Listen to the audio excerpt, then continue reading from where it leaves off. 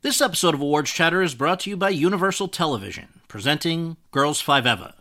Girls 5 Eva follows a one-hit wonder 90s girl group who attempts a comeback while hilariously navigating family and relationships, plus the joys and pains of middle age. The show stars Sarah Bareilles, Renee Elise Goldsberry, Paula Pell, and Busy Phillips. Don't miss the series critics call the funniest show on television. Girls 5 Eva is now streaming on Netflix and is for your Emmy consideration for Outstanding Comedy Series and all other eligible categories.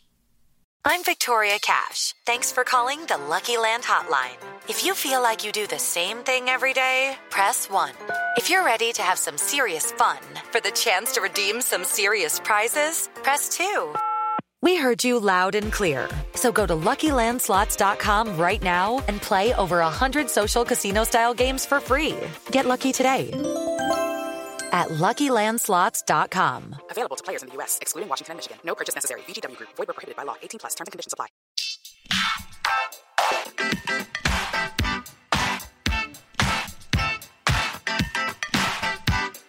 Hi, everyone, and thank you for tuning in to the 387th episode of Awards Chatter, the Hollywood Reporters Awards podcast. I'm the host, Scott Feinberg, and my guest today is a tremendously gifted young actress who, over the course of a decade in screen acting, has become a major star.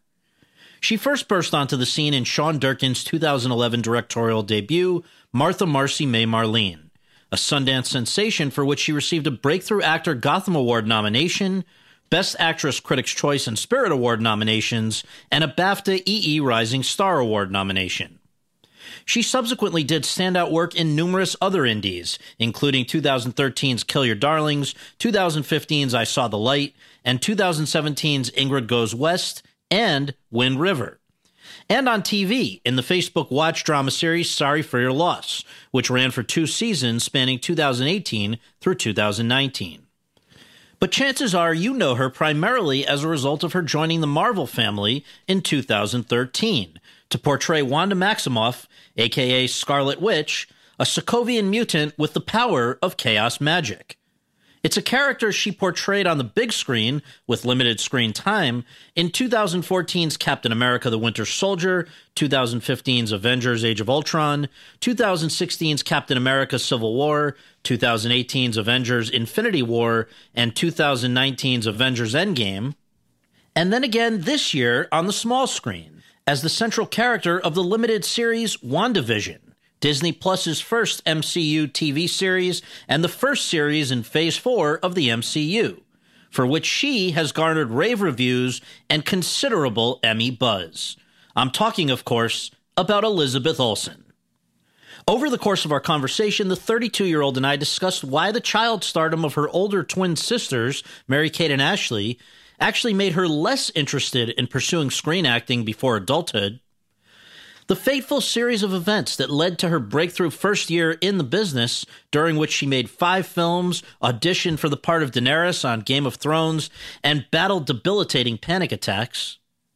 Why, despite some reservations about appearing on a new TV platform after her frustrating prior experience with Facebook Watch, she still agreed to do WandaVision, even though it would go out to the world through Disney+, and why she so enjoyed playing Wanda over the course of its 9 half-hour episodes, which recreated multiple eras of TV sitcoms, plus much more.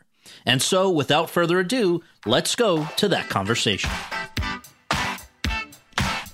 All right, Elizabeth, thank you so much for taking the time to do this. Great to see you. I was just saying I had looked at my notes, and the last time I had the chance to interview you, it was Toronto Film Festival 2011, so can't believe 10 years goes by that fast, but great to get to speak with you again. How have you been?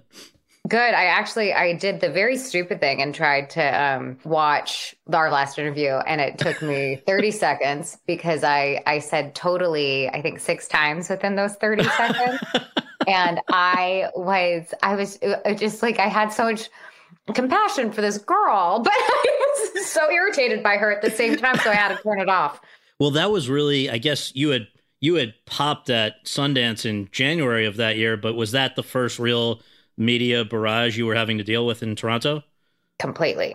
Yeah. Wow. I mean, other than Sundance, And Toronto was the next thing where I ever had to do press. I had no idea what, how to talk about anything. I mean, in hindsight, it's a very strange thing to think about your first press tour, when you really don't read things like the trades. Well, I will say I'm jealous of you because you look exactly the same, but I definitely look like I've aged 10 years. So anyway, but some of this may be a little repetitive from what we talked about before, but it's just on this podcast, which was born since that last conversation, it's all about going back through the major moments of a life and career. And so, of course, we've got to start right at the beginning. Can you just share for our listeners where you were born and raised and what your parents did for a living? Yes, I was born and raised in the Valley. I was raised everywhere in the Valley. We covered quite a span of the San Fernando Valley in Los Angeles. My father hopped around from like mortgage to real estate when mortgage became a bad business in when was it? The late 90s, early aughts or sometime. Mm-hmm. And my mom was a stay-at-home mom. Mm-hmm.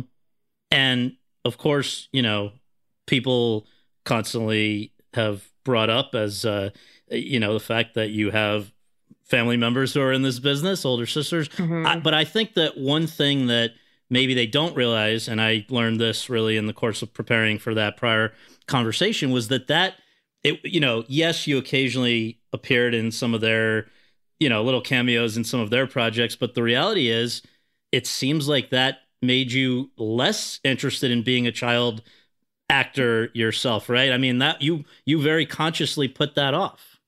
Yeah, I think there is an innate feeling of wanting to perform, and whether that was because I was the fourth child in a family and wanted attention, or because I just loved musicals. My mom loved musicals. My mom was a dancer.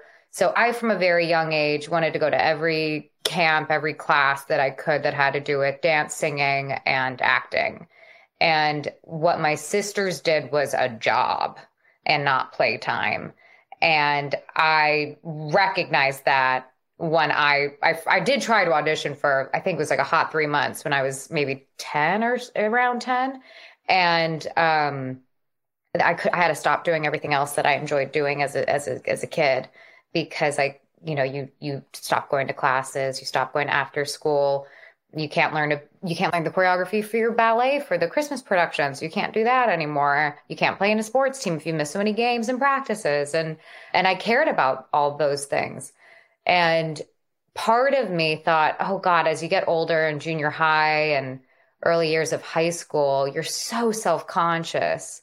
And I was so self-conscious about this identity of like what it meant to be an actor in Los Angeles. And I think I was like, oh, well, that's crazy. Everyone wants to be an actor. That's why they move here. It's so stupid. And then I just had great friends, a great community, and found that I could still study theater, felt safer, but that I could still study acting and it feel significant and not silly.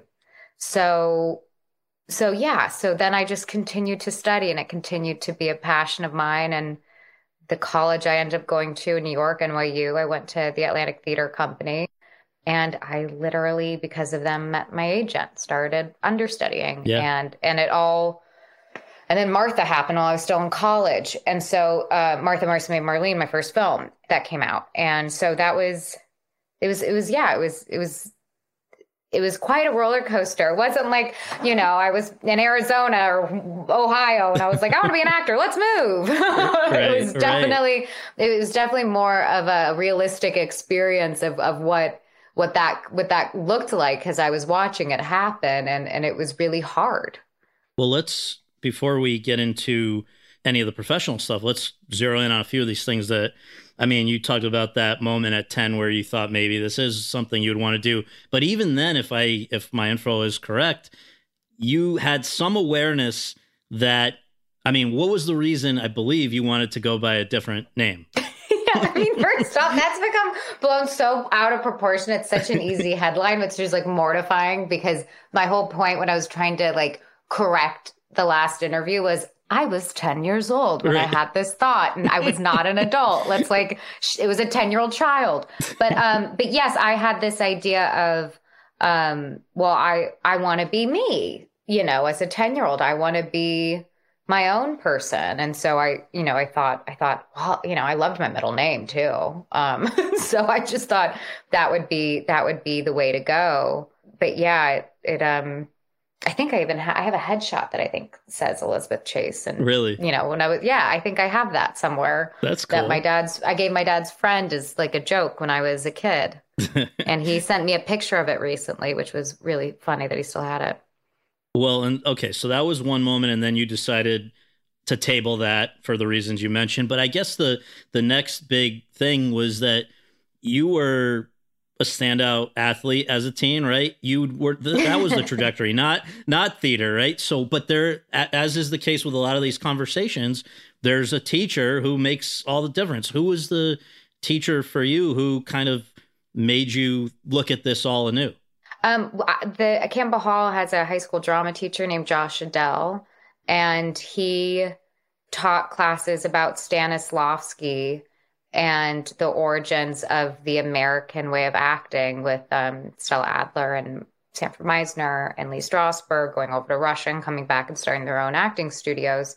And that introduced this rich history that I didn't really care that much about American history at the time in high school. Now I do, but wish I cared more then. But anything that had to do with that felt like it would enrich in my knowledge of being an actor, like this academic side of things, I was drawn to. And so it really opened up this amazing, deep history, and just there was like a tradition that we learned about, and different ways of creating characters, and it was really it felt really sophisticated as opposed to playtime. Yeah. And so I guess with this newfound enthusiasm to pursue particularly theater, you go off to NYU Tisch. And actually, though, to continue with the trajectory that started with that teacher, didn't you you went for a period while you were there to study in Moscow, right? Yeah, I did. So was that what that was about, the like pursuing really like the Stanislavski stuff back to the roots? Yeah. So when I went to theater school, which was, first off, a conservatory, is mortifying. I felt like I didn't know half the things other people knew about theater. I just like really knew Chekhov. And like, that was my thing, because I loved it so much in high school. And then I had, you know, some deep cut, Jose Rivera, like deep cuts or something. But other than that, like I was the Chekhov kid, and became good friends with another guy in school who also felt the same way. And he was the one who found it, Ben Katz. He's an actor. He was the one that found a way to go to Russia. And it was our first semester of our third year in school. And he and I went through the Eugene O'Neill Theater, and with a bunch of other students from around the country, and did an English program with translators at the Moscow Art Theater School, which was an incredible experience. And it was an incredible experience because it was 2009. It was before they invaded Ukraine. It was before the Sochi Olympics. It was before all these things that became really divisive coming from an American standpoint. So it still relatively felt just kind of like this foreign space to explore of creativity, because the foundation of Russia really, really relies on their artists to inform the people and not the government. Well, and the fact that you even undertook that trip is kind of interesting, because by that point, it was almost putting off what for a lot of people would have been the ultimate thing, right? You got, prior to that, I think, an agent, which would have meant a whole bunch of opportunities that now had to be delayed by a semester at least while you were away. So I guess it's worth going back and saying, like, so you're at NYU. How do you wind up, first of all, before Russia, understudying both off Broadway and on Broadway, and with this agent? That's a lot in a short amount of time. Yeah. So, I mean, I was a hardworking student, you know, I was very disciplined. And luckily, the Atlantic Theater Company is a theater company, and as well as a school. So there was a Martin McDonagh play, Cripple of Inishmaan, that was coming to the Atlantic Theater Company from the Druid Theater Company. And so they had some of the actors in this school, as well as professional actors, get an opportunity to audition for the understudy part while it was in New York. And that casting director then, well, first off, sorry, what came first? What came first was Scott Ziegler is one of the people who created Practical Aesthetics, which is like Atlantic Theater Company's Bible of how to act. That he was one of the writers on it, and he does a summer program for people who have had at least a year of Atlantic Theater Company school in Vermont, or he did through ART. And so I went there one summer, and then when he came into New York, he had a play that he was directing off Broadway.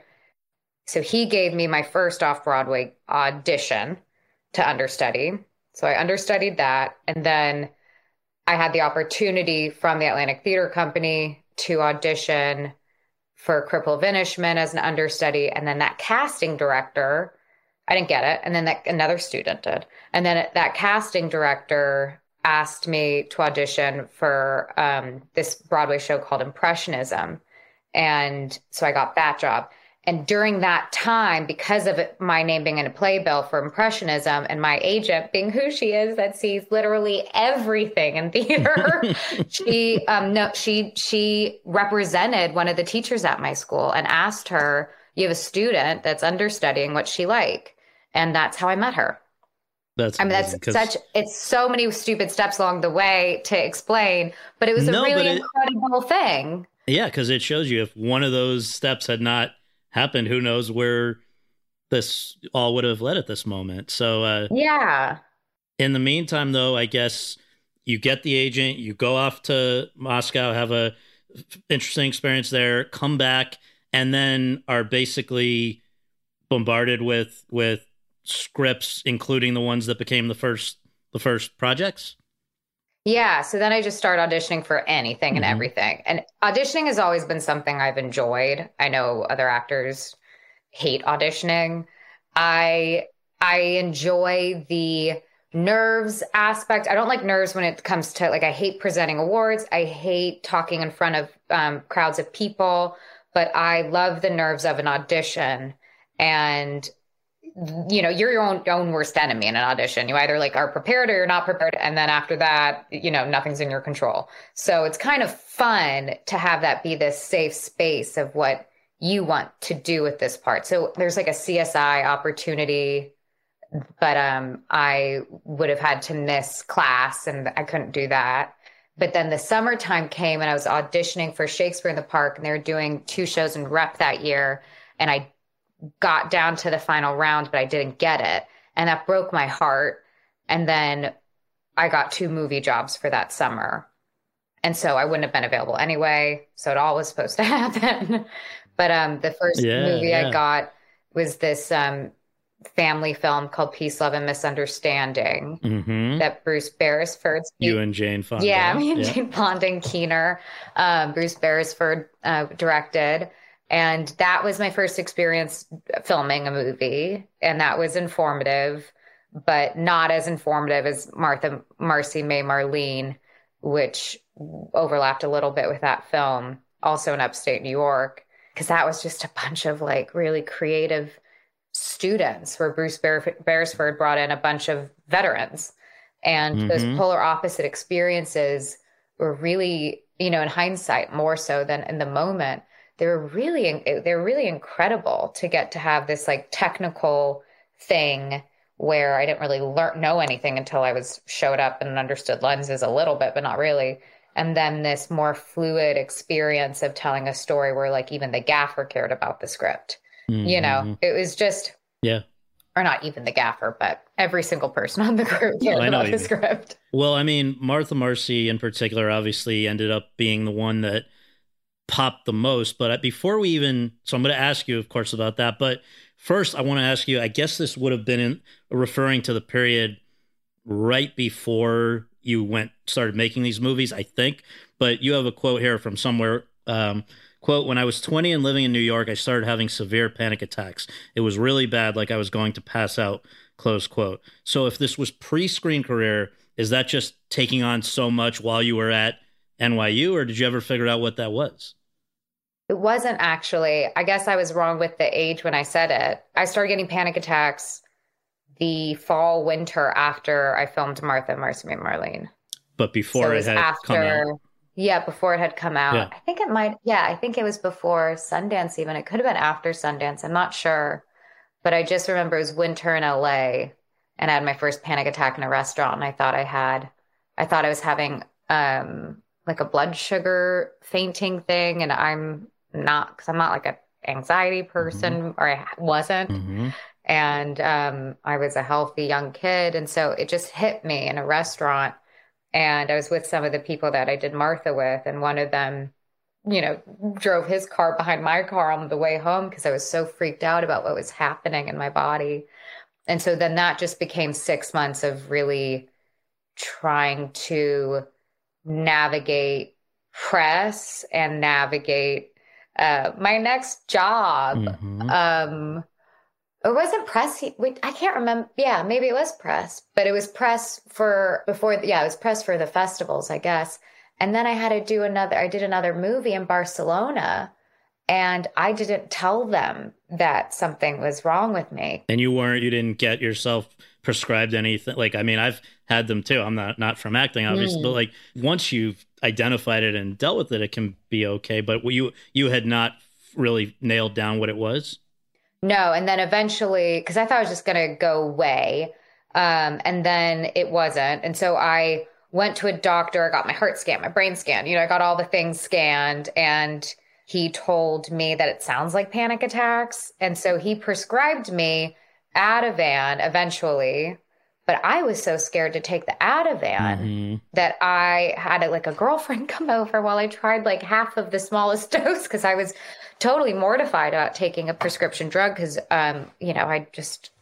it wasn't something I had ever had to do before, but it became more of a mind game than anything else, than something else. Luckily, I was able to control it eventually through brain tricks. But in hindsight, obviously one can never really know what, I guess, triggers stuff like that. But I guess, do you think it was the knowledge that with those movies about to come out and, your life was going to change? You had not been a public person, unlike others in your family. But you probably knew what that could come with. I guess I wonder, do you think that was part of it? I do think it must be. I mean, at that moment, anytime someone said, your life's about to change, I was like, well, it's not. I'm still living in a 400 square foot apartment, and I have boxes because I can't unpack them because I don't have a space. Nothing really felt like change except for continuing to work. But I do think that has to be somehow part of it. And then I also think it had something to do with could be like a minor head injury that happened before, because that's also could be a cause of panic disorders, or a sense of a sort of physical vertigo with having disalignment in your ears. And so it could have been a combination of a few things.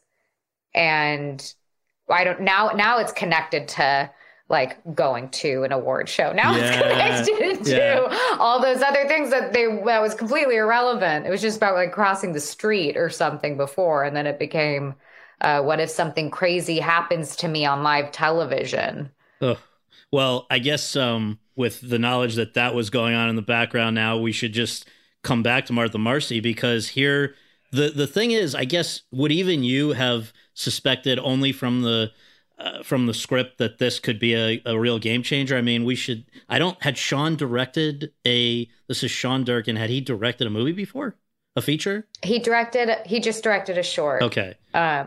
He directed 2 shorts at that time, one in college, and then Mary Last Scene was his short, I think, that he filmed in order to get financing. Yeah. So he casts you and Sarah Paulson. So, I mean, Yes. her profile's gotten bigger since then, but I mean, she was still Sarah Paulson. I mean, knowing that this is the first time a project's really going to be shouldered by you, because I think Peace, Love, Misunderstanding was, more Jane Fonda's show. Here it's you. So I guess I wonder, did you recognize that it had the potential to be something like what it became? And then what was that like to actually do? I don't think I did, because at that point I was, ignorance was really like my best friend. I hadn't been auditioning for a really long time. I've been in like a theater school brain mindset, and I knew more about what was happening at Somerset than I did at Sundance. Like I hadn't shifted to honestly caring about independent film beyond me going to like Quad Cinema in New York or something and seeing a movie by myself. Like I love doing that. I love independent films, but I didn't have an attachment to how the industry viewed things. I didn't even really know how to look from that perspective. Right. So luckily it was the only time I feel like I could have made a project in complete ignorance. And I wish that feeling could be recreated over and over again. Well, and it is amazing that just as, in terms of, I believe the order that these things rolled out, you had Martha Marcy and Silent House at Sundance, right? Then you had Martha Marcy and Peace, Love, and Misunderstanding at Toronto. And then the next Sundance, you've got 2 more, Liberal Arts and Red Lights, I believe, both at Sundance. Again, all 5 had been made by you within something like a year, right? That's a lot of activity. Yeah, it must have been a year. That's crazy to think about, because I hardly want to do like 2 things in a year. Yeah. And then I was filming Red Lights, just panicking the whole time. I really want to see Killian again at some point and just say that. Like the whole time we were filming that movie, I was having panic attacks on camera every single time we were working. And all I could rely on is the fact that my brain remembered words. Like that was the only thing. But like, oh God, it was such a crazy experience. But yes, lots of Sundances. Lots of Sundances, right? I mean, you got the crash course in Sundance, but I guess, and also just not to gloss over, but I mean, Silent House sounds like the main thing there was that you're doing this would cause anxiety for anybody, very long takes where you could be 10, 12 minutes into it and none of it matters if one thing goes wrong, right? Yeah. That was an experience that if that were the first movie I shot, I would be like, I don't need to make movies. It was so uncomfortable and miserable. But I really, Igor Martinovich was the DP on that. And I just adored working with him. And he and I were like, he was my scene partner because of that, because of the way we shot it. Right. This may be BS, like some stuff that's out there, but in any of this rough time period, was there ever anything to do with Game of Thrones? Yes, I auditioned for Game of Thrones. I auditioned for like the assistant to the casting director in a small room in New York with just like a camera on me and them reading the script. And I was doing the Khaleesi speech when she comes out of the fire. Oh my God. It was awful. But so you were going to be Daenerys Khaleesi, right? No, not going to be. No, well. I was part of the first round of auditions. I didn't get a call back. Well, but I mean, it was awful. That's an interesting tidbit, though, that was going on. Yeah. Okay, so I think that story came up because someone said, "What was your least favorite audition experience?" And I, like I said, enjoy audition. Yeah. And my brain was like, "Listen, you auditioned for Game of Thrones. That was horrible." And it just happened to me the first time I ever remembered and said it. Well, I wonder, was that might have been the original incarnation? Because I think there was the Tom McCarthy pilot, right, or something before the one that actually went? Was this when? It was a different actress. Okay, so this was. It was the first round. First round, interesting. Wow. Yeah. And I will note one other one before we get to the movies that have had higher profiles, but Kill Your Darlings was another festival movie that, you know, sometimes they get a longer life than others afterwards, but this was 2013. So after those 5 in a row of like 1 year, just crazy. Here you were Jack Kerouac's first wife, and I remember seeing that in Toronto. But okay, so then meanwhile, another thing that, if I have it correct, it's kind of hard to believe, but throughout all of that period, everything we've been talking about so far, while you were not at NYU, maybe physically, you were continuing to pursue your degree? Oh, no, they would never let me do that. No? I had to continue my degree in school. Wow. So I would work for the majority of the year, and then I was doing winter and summer school in order to finish my degree. So winter semester was like 3 weeks, and then summer semester was 6 weeks. And so I was just picking up on what I owed in credits during that time because I'd already completed my drama conservatory portion of my degree. So it was just these courses, which is actually, you know, I kind of still wish I could just take a course for 3 weeks or 6 weeks and be allowed to do that. It was pretty, I mean, it was frustrating. Like I remember having to tell a teacher, my paper is late. I was at Sundance Film Festival, and that's why. Like I didn't even try and say, can I get an extension? Right. I was like, I know I'm late. I mismanaged my time. Right. But I mean, that's quite a testament to you that you kept at it. I mean, it's your career was now, it wasn't like a one thing that might have been a fluke. You had a few credits at this point. Why was it important to you to keep doing it? Keep going at NYU? Well, I genuinely love school. Mm-hmm. I love being a student. But I think the driving force was anyone who was like, yeah, I knew you wouldn't finish or whatever. Like, I just had to do it.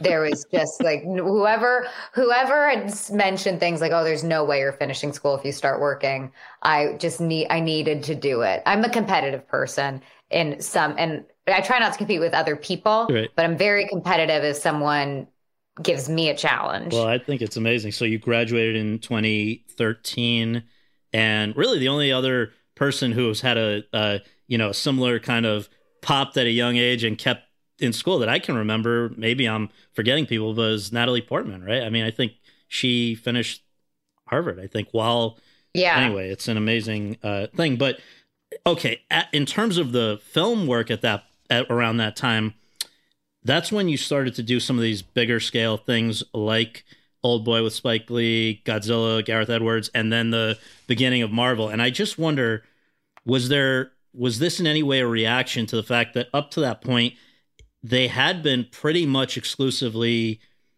indie movies where often you were somebody who was a little troubled or whatever? Was this a reaction against not wanting to be typecast in some way? Probably, yeah. I've never wanted to be put in a box as an actor, and I certainly avoided anything that attached like youth and beauty to being an actor. That was something that I felt like was damaging to a career if that's something that you think defines you and it becomes limiting. So there are a couple of things happening, right? I'd only started working for a few years. I didn't really know how to make a good judgment call on what makes a good project. I hadn't quite figured out my pillars as an actor yet. What I did know is I like blockbuster movies as well, but I'm not being considered for them. Why is that? And so then I started taking generals. And Gareth, luckily, with Godzilla, Gareth Edwards knew me because he's from independent world. And that's why he asked me to be a part of it. But beyond that, when it comes to Marvel, that was a general. When it came to like a few bigger studios, they were all these conversations that are really kind of awkward. But everyone asks you, what do you want to work on? And I truly didn't know how to verbalize that at the time. But I knew I knew that I liked art house films. I knew that I liked Cassavetes, like I knew that I cared about cinema, but I also found Indiana Jones and Star Wars to be the most thrilling films I ever saw growing up. And I wanted a piece of that. Yeah, totally. And if anyone doubts the genuineness of what you're saying, I think they should go watch that you reacted the way a lot of us would have with meeting Mark Hamill, right? That was a big moment. My God. So yeah, put that like child history with like thousands of people screaming at a premiere and like being jet lagged, and I just was so overwhelmed. No, I don't blame you at all. I wanted to cry. Genuine too. and No. so stupid. Well, I was like hyperventilating. With Lucky Land Slots, you can get lucky just about anywhere. Dearly beloved, we are gathered here today to... Has anyone seen the bride and groom? Sorry, we're here. We were getting lucky in the limo and we lost track of time. No, Lucky Land Casino, with cash prizes that add up quicker than a guest registry. In that case, I pronounce you lucky. Play for free at LuckyLandSlots.com. Daily bonuses are waiting. No purchase necessary. Void where prohibited by law. 18+. Terms and conditions apply. See website for details. I guess obviously a question, that comes about you. It was also in 2013 that I think you first signed on to have an involvement with Marvel. How does that come? I know you're saying sometimes there's general meetings but is that the same process, or are you sort of like, I feel like it's like Skull and Bones or something where they must recruit you to, they're monitoring you and where did it come from? I did take a general there. I took a general at Marvel. Yeah, Jeremy Latcham, and I really can't remember who else was in the meeting with me besides Jeremy Latcham, because I don't think it was Kevin. And it was just me. I knew they were making more movies. They had new things coming up, and so it was just a general.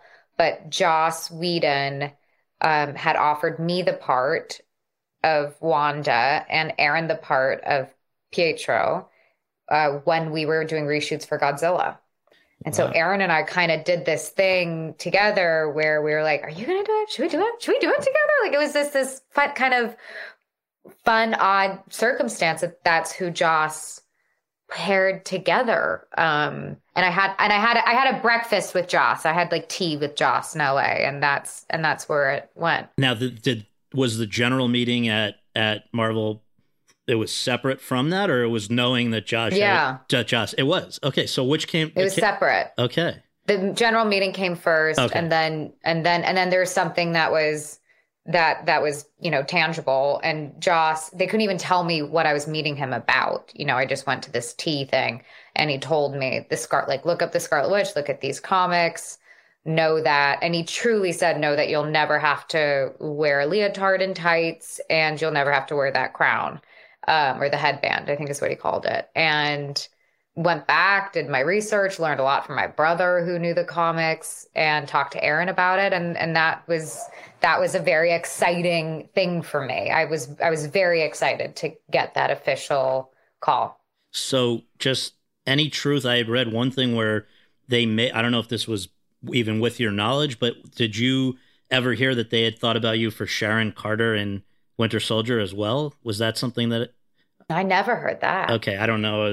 Again, it could be BS. Oh my God, did Kevin? That'd be funny if Kevin said. I never heard that. I'll have to go back and look where that came from. But Wanda, just so people know, because this would then affect many years of your life through the present. Basically originated, I guess, in print in 1964. If people haven't somehow seen any of this yet and they want to go back and look, I guess, is it a correct way to synopsize her that basically it's Wanda Maximoff / Scarlet Witch? She's a mutant with power to create chaos magic. Yeah. And yeah, she has a few fun, powers that, telekinesis, and she can travel between universes. Yes. So for you, the idea that this could be a big part of your life for years to come, was that, I guess you were not a huge comic nerd prior to this, but did you, like when you signed on, were you signing on for years and years, or what was the original commitment? I signed on for 2 and a cameo. Wow. Okay. Yeah. I've gone through 3 rounds of contracts with Marvel already. I just do like appetizers. They never had me over for the big meal, and it really has benefited me because they only continue to use me, not because they have to, but because they think there's story that can be used. And so I have always felt, even though I've had my own scheduling conflicts that have broken my heart in certain moments, I have always felt like they had a plan for me and never really let me in on what that plan was. But I knew that they would only use me if it was useful. Yeah, no, it's actually an upside, I guess, of the not signing. What is it? Sometimes it can be like 7 years 6, of your 9. Right? Yeah. People sign like 6 movie, 9 movie deals. I've heard that's a lot. Yeah. And they didn't really know how much further I was gonna go. And we never knew if we were gonna even touch half of the stuff we did in WandaVision. Right. Well, you mentioned that there were things that you've had to let go because of the time commitment of these. I'd read The Lobster was maybe one of those. Is that true? Any others that? Yep, still hurts. The Lobster. How about any others that really stand out in your memory? No, the other one that does stand out in my mind, though, I kind of want to keep to myself, because The Lobster was more of like this. It wasn't like Yorgos propositioned it as an ensemble, like, which character would you be interested in? I was thinking of you for this. And then the schedule conflict came with Ultron. And so I kind of wish that could have been worked out, but not kind of, I do wish. But the other job is like, we know who played the part. So it feels a little different than like the ensemble of The Lobster. Fair enough. We can quickly note before we get into the great work that you have done for Marvel that you did somehow, I guess, when you could have been on a beach somewhere, you did do other work in between these Marvel movies that was very good. I'm just going to quickly throw out a few, and if you have anything you want to say about it. But another movie I remember seeing at Toronto, being impressed by, was I Saw the Light. You and Tom Hiddleston as the Williamses, Hank and Mrs. Williams. Anything you want to say about that one? Yeah, that was one of those jobs that just didn't end up with the kind of response that you would want.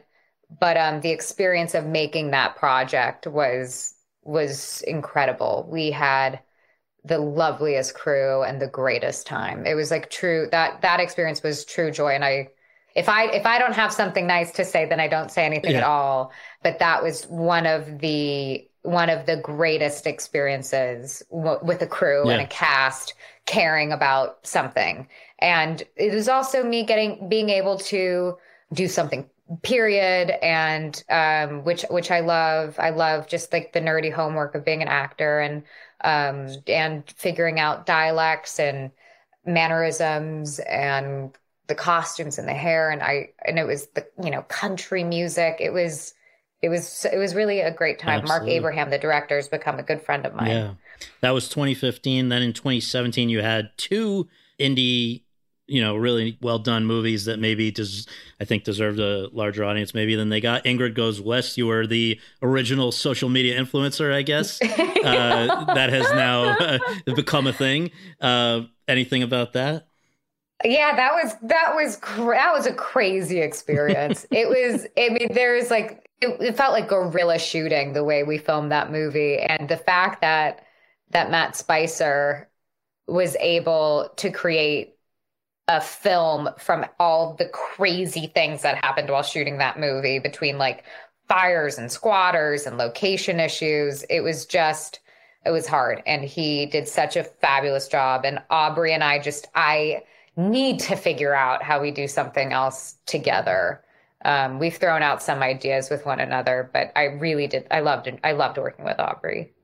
Well, that same year was also Wind River, which you and Jeremy Renner outside of MCU, and you're playing FBI agent sent to investigate a death at a Native American reservation. And I think the kind of tragedy of that movie was that it obviously got caught up right in the aftermath of, this was a Weinstein Company movie that you guys were able to extricate, but it never got the full love that it deserved, despite, I know, a lot of grassroots efforts. I guess, is that when something like that happens, when you just, I guess it's out of your hands to some extent, right? You just have to, it's got to be hard when you know you've done great work and it's just not being as seen as it should be, right? Yeah, I mean, it was totally out of our hands. Also, I mean, I think the thing that was too bad was he bought the movie. You know, he didn't make the movie. Right. But no matter what, it's associated with him. And what was happening with him is so much greater and bigger and larger than a film. And so your perspectives are there. You know, what's really important. And especially like the irony in some ways of our movie and what was going on with him when it comes to legally. It was bizarre. Yes. But really proud of that film and proud of like how it was made with the amount of integrity it was made. And Taylor did a great job. I mean, it was his first time directing after his two very successful films as a screenwriter.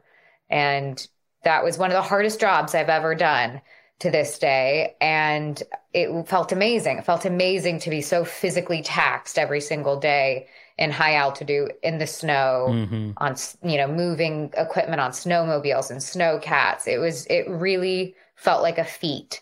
And I learned a lot of just physical training that I'd never done before. And it was, I'm really proud of that, that Wind River. Well, another one that you were extraordinary in, and I think it's just one of these things with the era of peak TV. First of all, we should say it's your first, I guess, foray into TV. On Facebook Watch was, playing a grieving young widow in Sorry for Your Loss, 2 seasons, 2018, 2019. I guess, first of all, the decision to even do that, knowing the headspace that would demand of you for as long as, potentially multiple seasons as it ended up being. I know you at one point said you connected to the character because you yourself, quote, felt broken at the time, close quote. I have no idea what the context of that is. Maybe you don't want to share, but I just thought it was an interesting, thing to sign up for and then do it. There are people that have actually raised parallels between Sorry for Your Loss and WandaVision in the sense that a young woman dealing with grief, blah, blah, blah, blah, blah. So anyway, just anything you want to say about that one. Yeah, Sorry for Your Loss, that came to me, it must have been 2016. I had moved from New York to LA and I had just been going through like a big transition. And it was the first time something was sent to me. It was a pilot and said, does she want to come on early and become a producer on it? And so I had never had that experience. And I was interested in what that meant. And I was interested in seeing the entirety of a process. And we developed it. Kit Steiner Kellner wrote it, and Robin Schwartz from Big Beach produced it. And we pitched it all together. We developed it first at Showtime, and then it was taking too long, and they wanted to renew contracts, and we just went out again instead. And it landed at Facebook because they ordered 10 episodes and right off the bat. And I was really hesitant. It was really hard for me to do press talking about it because everyone wanted to ask about Facebook. I was really hesitant to be a part of a new streaming service that I felt like didn't quite have its kinks worked out yet.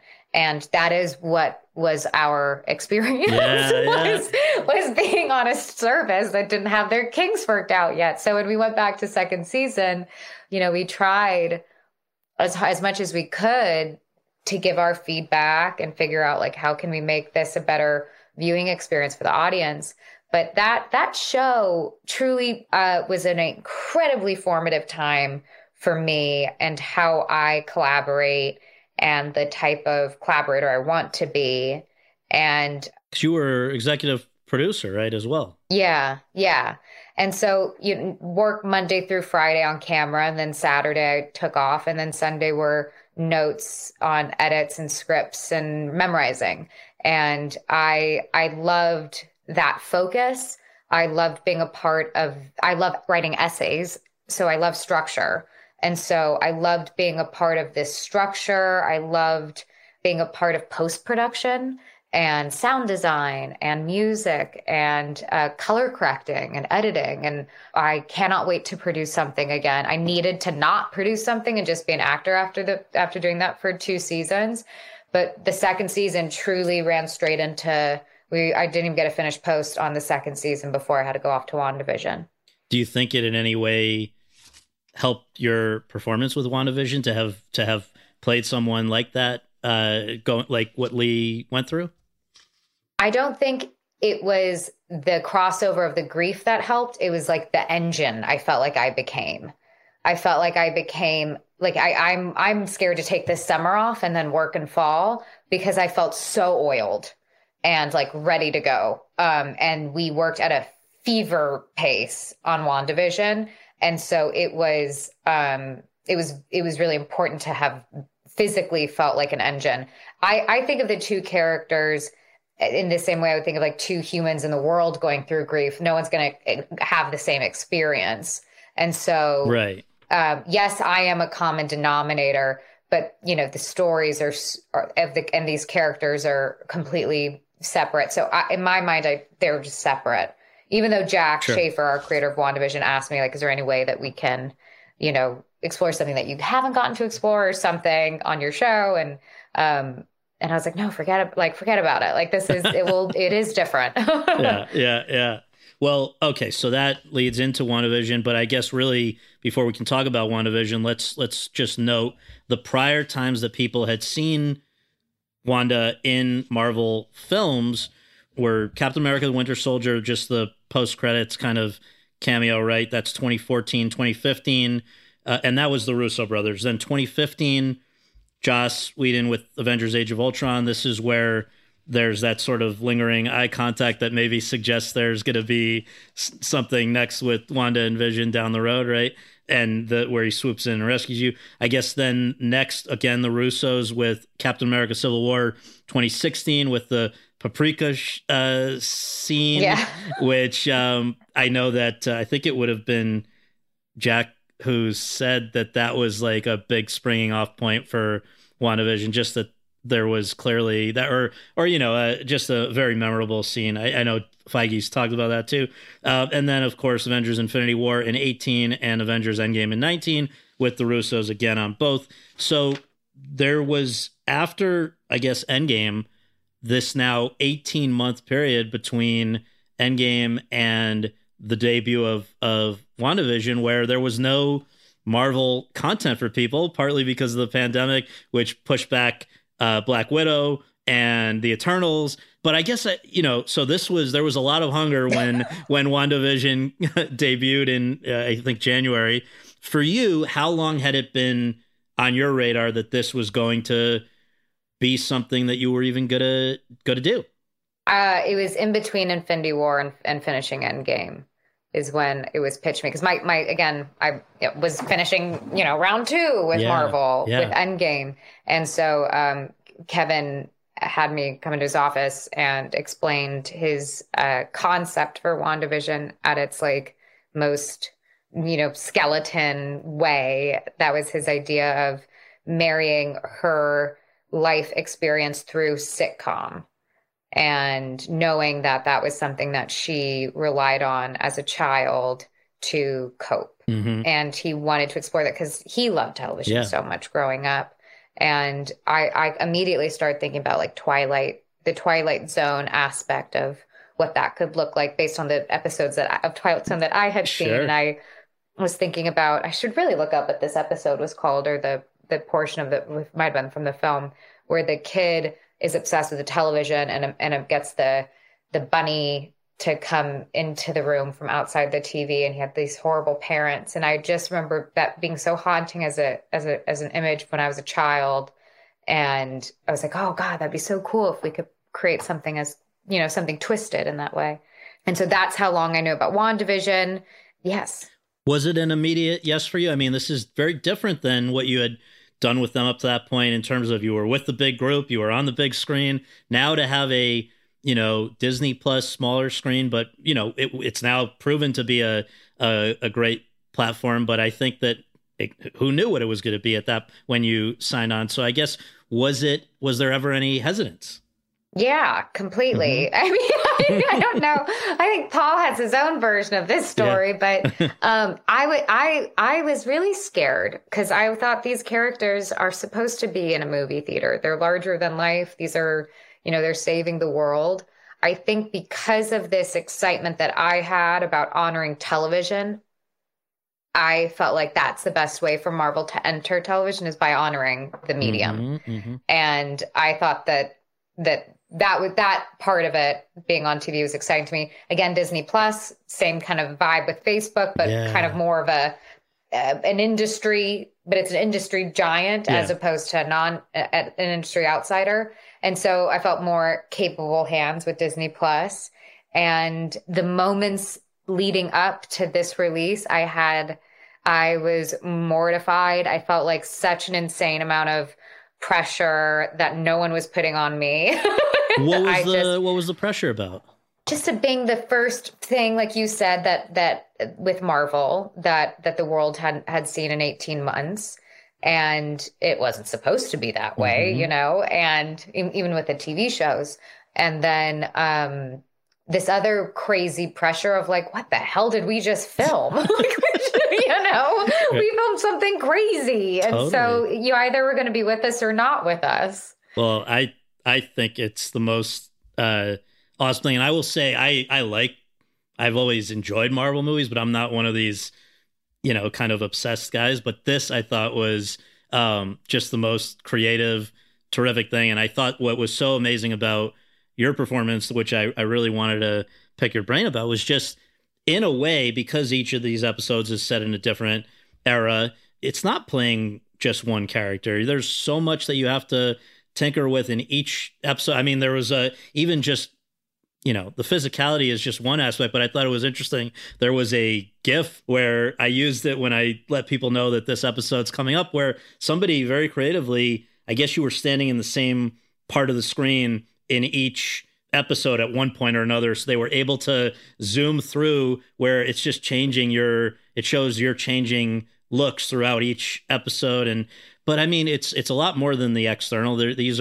She's going through such different, interesting things at each of these. So I guess I just wonder, most things are not shot in sequence.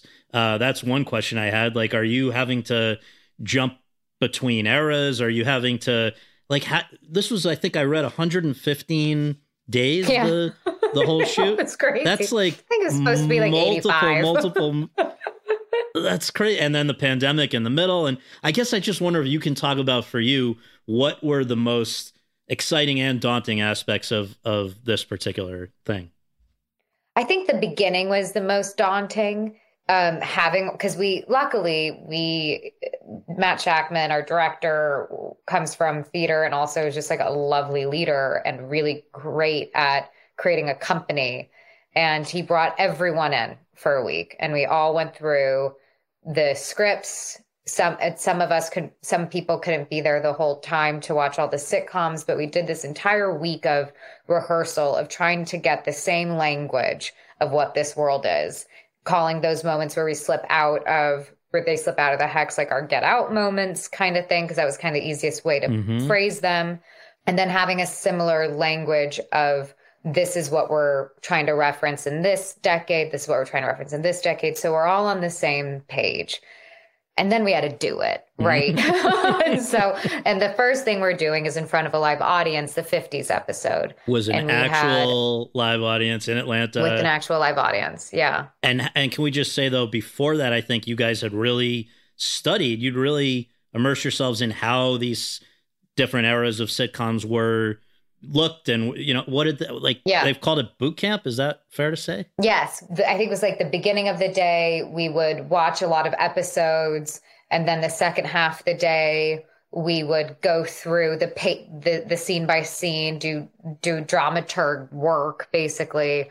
And that's how it was structured every day, which was immensely helpful, and also created this like fun ensemble immediately, which is really important. I think you can feel that within our show. Totally. And you got some great character actors there with you guys, with Catherine Hahn and Fred Melamed and all these different people. But I get Deborah Joe. Yeah, exactly. But doing it in front of a live audience for those first 2 days, just the first one.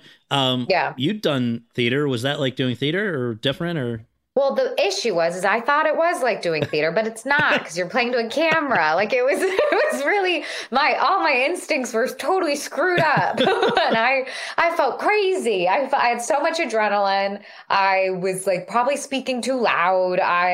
It was hilarious, and it was fun, and it was silly, and it was bizarre. And we did it. It was like an incredible feeling to have done it. And to have just been like, okay, well, there's episode 1. Yeah. Crazy. And then I feel like after that, it really felt like we got into a flow. I started to feel way more comfortable within the 50s, 60s period, which allowed me to feel more comfortable within the 70s of comedy. And then really just like you were saying with the episode to episode with these different, almost like different characters, I just always thought of Wanda as being the best actor for that. She needs to be the best at following the rules of these parameters as to keep it all together. And whether or not she has different levels of consciousness of what she's doing changes. But that is kind of like the conceit of every episode, is she's just trying to be the best version of this actor in this world. Had you ever really been able to do comedy like this before? No. And the closest thing was like Ingrid Goes West or something. Yeah. But I have been talking about how I want to do comedy for a long time. And I would even have generals with people about comedies, and no one thought I was funny. And so I luckily got to do some comedy. And also it's not about being funny. I believe it's a muscle. It's a muscle, and if you don't learn how to use it, you don't know if you have the ability or not. And I just, took like screwball comedy class in college, and that's really about it. That was great. I think you were perfect for that. And then just one other note here that I think you've said was important to you is that this is something, quote, everything that Wanda had gone through in the MCU had happened to her, and she almost didn't have any agency, close quote. This was pre-WandaVision. So WandaVision as a antidote to that, how cool is it? I mean, I think you have primarily female writers, a lot of scenarios from the pregnancy and I don't want to overanalyze, but it seems like this certainly to some degree rectified what might have been lacking in her earlier appearances. I think so. I think as an actress myself, I wasn't even as aware as maybe someone like Jack, who's a phenomenal writer, could see that all these people are making decisions on this woman's behalf, and things keep happening to her, and she needs a self-evade. Like, she needs a sense of self.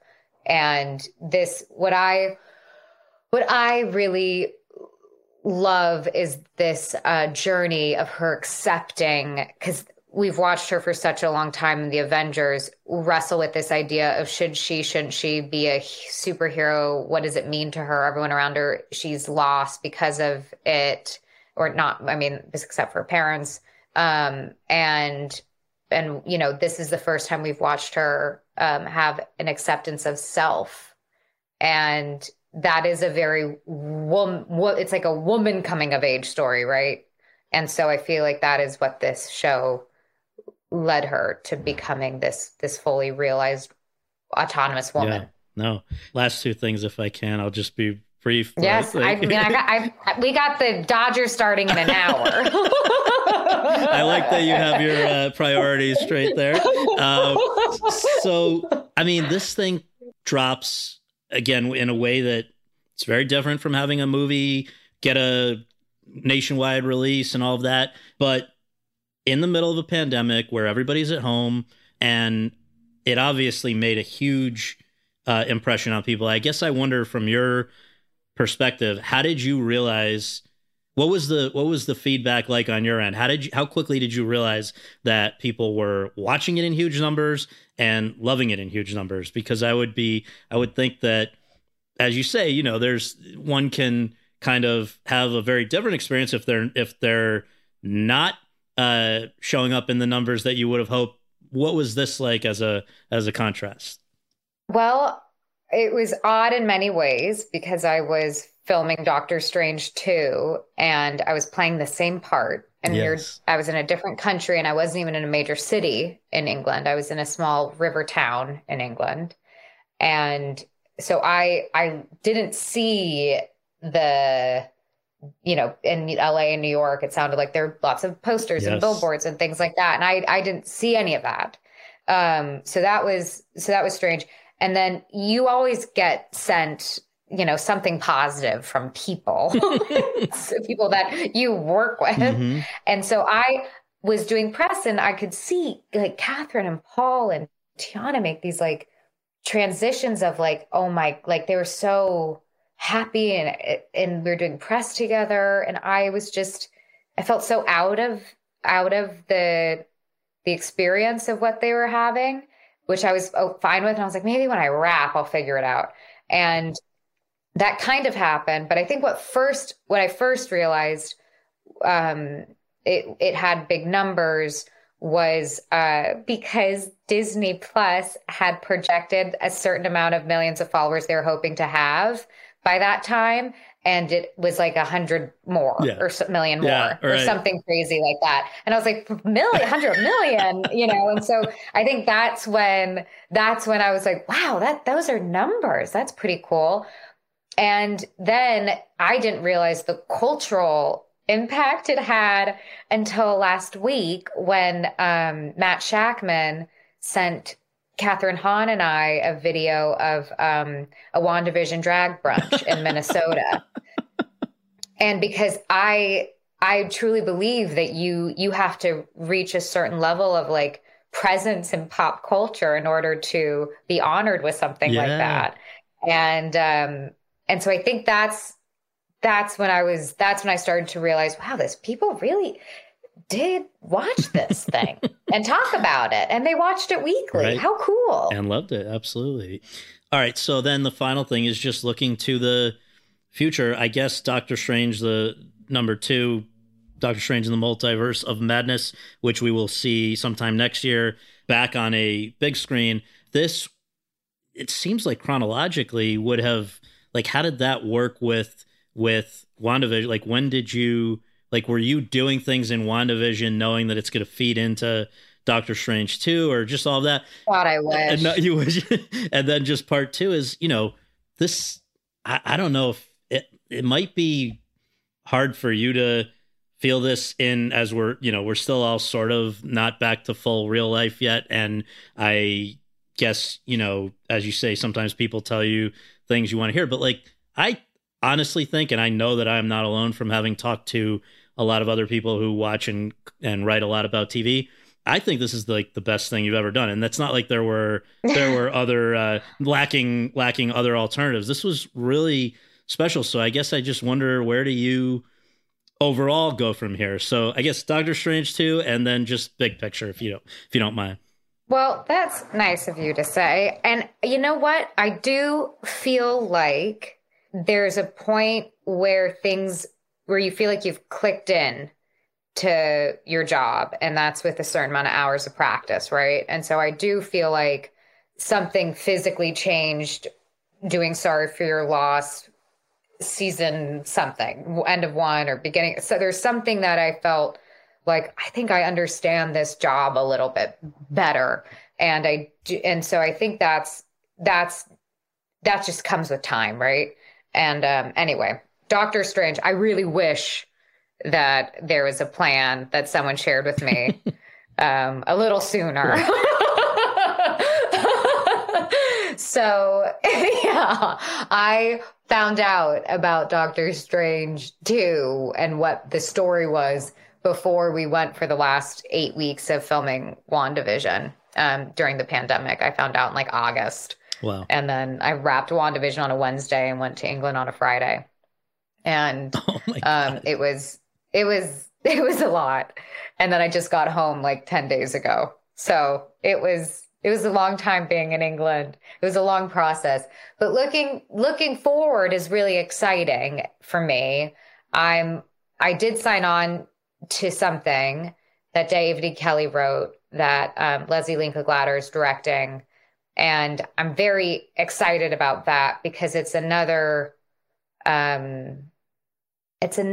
character where it's not like extreme realism. They're very fun scripts, and it's a very clever way of telling this story of this woman, Candy Montgomery, who was convicted of murdering a friend and the woman that who was married to the man that she was having an affair with at one point. And it happened in 1978, and the trial was in 1980, and it was kind of like this national story. It's a very fun anti-heroine character, and I'm very excited for that. But beyond things like that, I do have projects that I'm developing. I have created a children's book that with my partner, my life partner, and who's becoming my work partner, that comes out next summer. And that will be a book series with Penguin. And there's certain other kid space things I'm really interested in. I think I might just be like wanting a baby, but I also think it's this part of this, it happened during the lockdown of wanting to really figure out like, how do you create, more curious humans about the world and each other. And that's where it kind of started. And now there are other projects that I'm trying to kick off with my partner that kind of cover that generalization of how do you create art with the idea of a larger audience that creates more curious people. I think we need it. And not curious. Yeah, not curious. And like, I say this side and you say this side.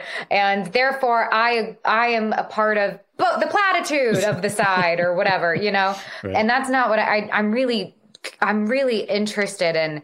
How do we stop making these defining qualities of sides and start becoming curious a bit more with like open-hearted goodness and all the cheesy phrases. But that is something. And then the things I get to act in, I just feel like it's just like I want to have a good time. Like I really, and with people that seem to have the same point of view of what makes a healthy work environment, and therefore hopefully a better product.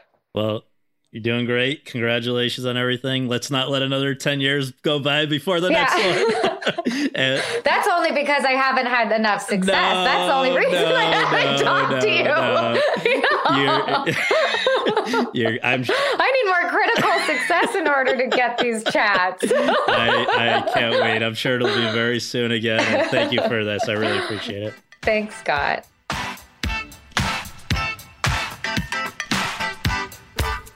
Thanks very much for tuning in to Awards Chatter. We really appreciate you taking the time to do that, and would really appreciate you taking a minute more to subscribe to our podcast on iTunes or your podcast app, and to leave us a rating as well. If you have any questions, comments, or concerns, you can reach me via Twitter at twitter.com/Scott Feinberg. And you can follow all of my coverage between episodes at thr.com/The Race. Until next time, thanks for joining us.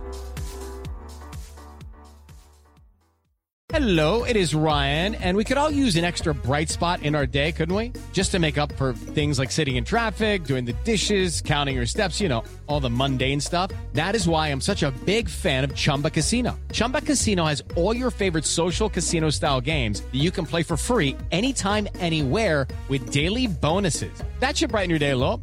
Actually, a lot. So sign up now at ChumbaCasino.com. That's ChumbaCasino.com. No purchase necessary. VGW Group. Void where prohibited by law. See terms and conditions. 18+. I'm Victoria Cash. Thanks for calling the Lucky Land Hotline. If you feel like you do the same thing every day, press 1. If you're ready to have some serious fun for the chance to redeem some serious prizes, press 2. We heard you loud and clear. So go to LuckyLandSlots.com right now and play over 100 social casino-style games for free. Get lucky today at LuckyLandSlots.com. Available to players in the U.S., excluding Washington and Michigan. No purchase necessary. VGW Group. Void where prohibited by law. 18+. Terms and conditions apply.